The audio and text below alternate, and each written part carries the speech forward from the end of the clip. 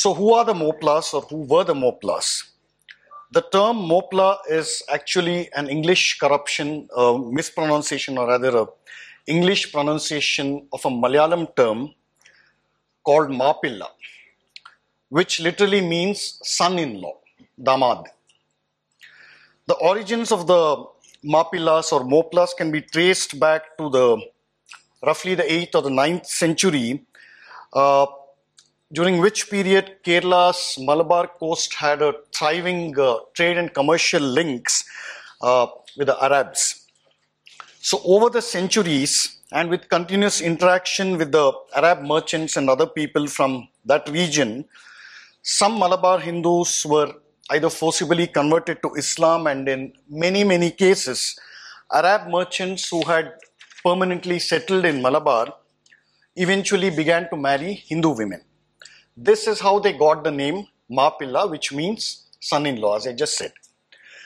So, over the course of time, the Arabs lost their hold over trade and commerce in the Malabar region, and they were overtaken by the Portuguese. And fast forward to the 18th or the 19th century, the Mapillas had spread to various parts of Kerala, but they were mostly concentrated in the Malabar region. And because their status as former rich traders and merchants had declined, they began to look for other jobs. Some of them became mercenaries and fighters for hire. Some people worked for Hindu zamindars. They worked in the fields, they did manual labor.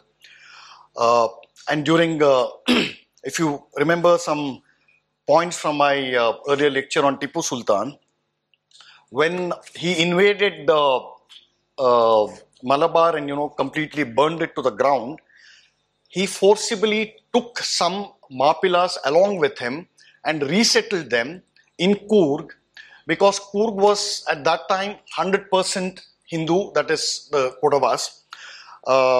He forcibly resettled the Mapillas in Coorg in order to enforce a demographic change, to use today's terminology.